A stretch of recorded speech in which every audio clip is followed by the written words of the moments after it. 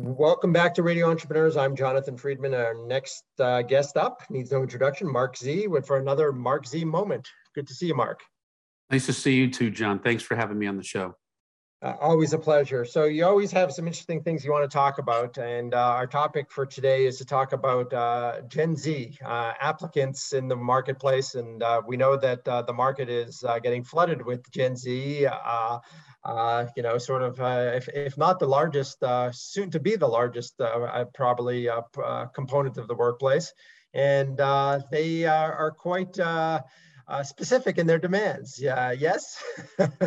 Correct. It's a different type of candidate these days, John. Just in every profession, just in terms of what we understood before, and just as a recruiter, in terms of what we continue to learn to really understand, so we can really make a successful match in terms of what candidate expectations are from the past and what clients and companies and firms' expectations should be. So some of the things that we're learning about and understand is obviously a lot of them, what they went through and their families went through in terms of the 9/11, in terms of now when they were younger, and then now coming on with the pandemic. Commitments aren't what it used to be because of just in terms of what happened. A lot of the Gen Zers were the last to hired, first to be laid off. And so some of the key components that we're learning that are important for companies and firms to understand are what expectations are.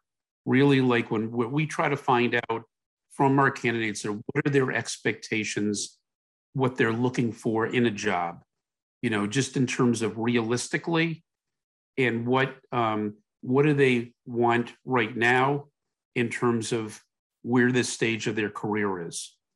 So what are some of those characteristics or those I guess once upon a time we call them features or benefits and perhaps perks of the job, because it sounds as though there's quite a list that is different from historically being the case. First of all, socialization is really important. A lot of the Gen Zers or people looking for positions are really looking at it in terms of the company's culture.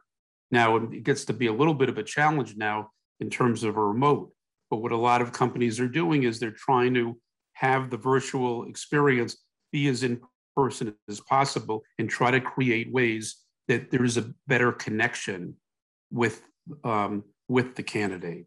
Another need in terms of what are expectations from the job. So, for example, some jobs may be more administrative, and just to have an understanding of that administrative can be part of the job, but let me go over what the substantive aspects of the job, which is why we feel, or you may feel, the job would be a good fit for you. Another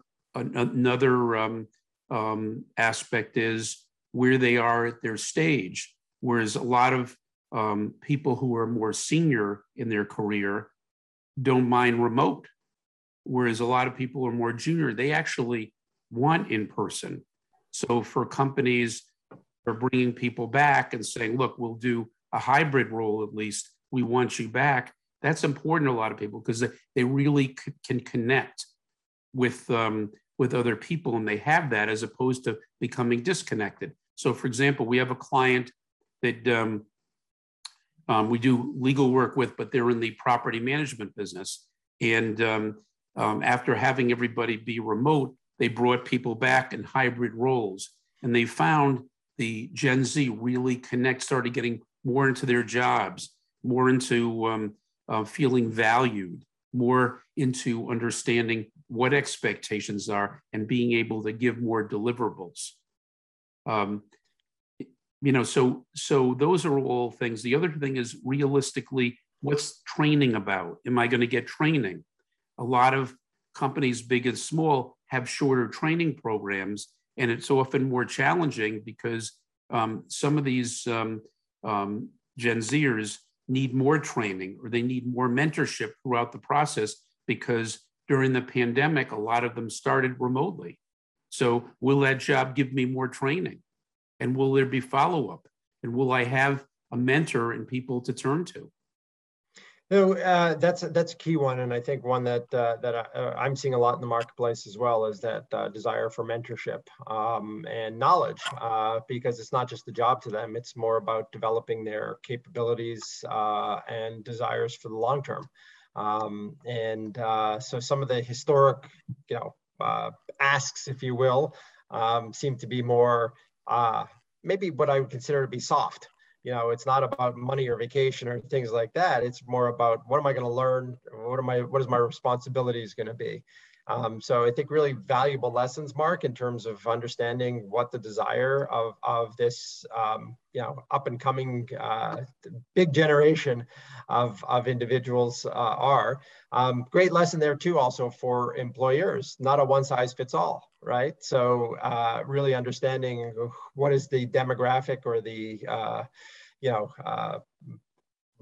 group that you're talking to, and what are the needs that they may have. So really some great insight as well with that.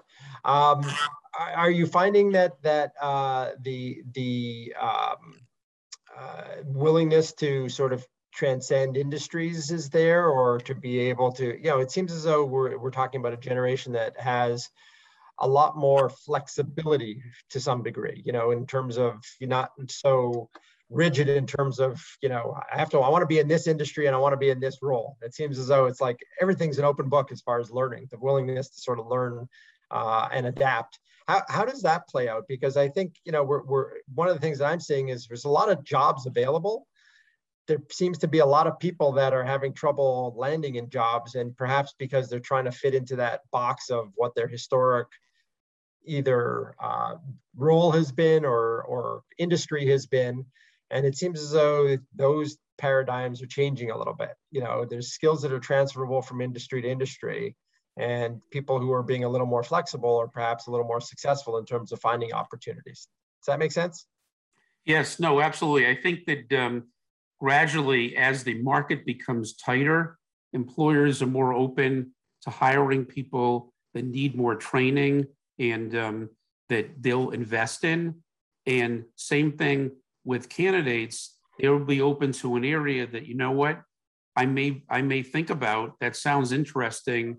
There's a lot of contemporaries in this space, so it may be an area for me, as opposed to many people saying, I just want to go to, I want to go into law, or I want to go into biopharma. They're definitely looking into more industry. What is the job description? What could I be doing? And where would that job be?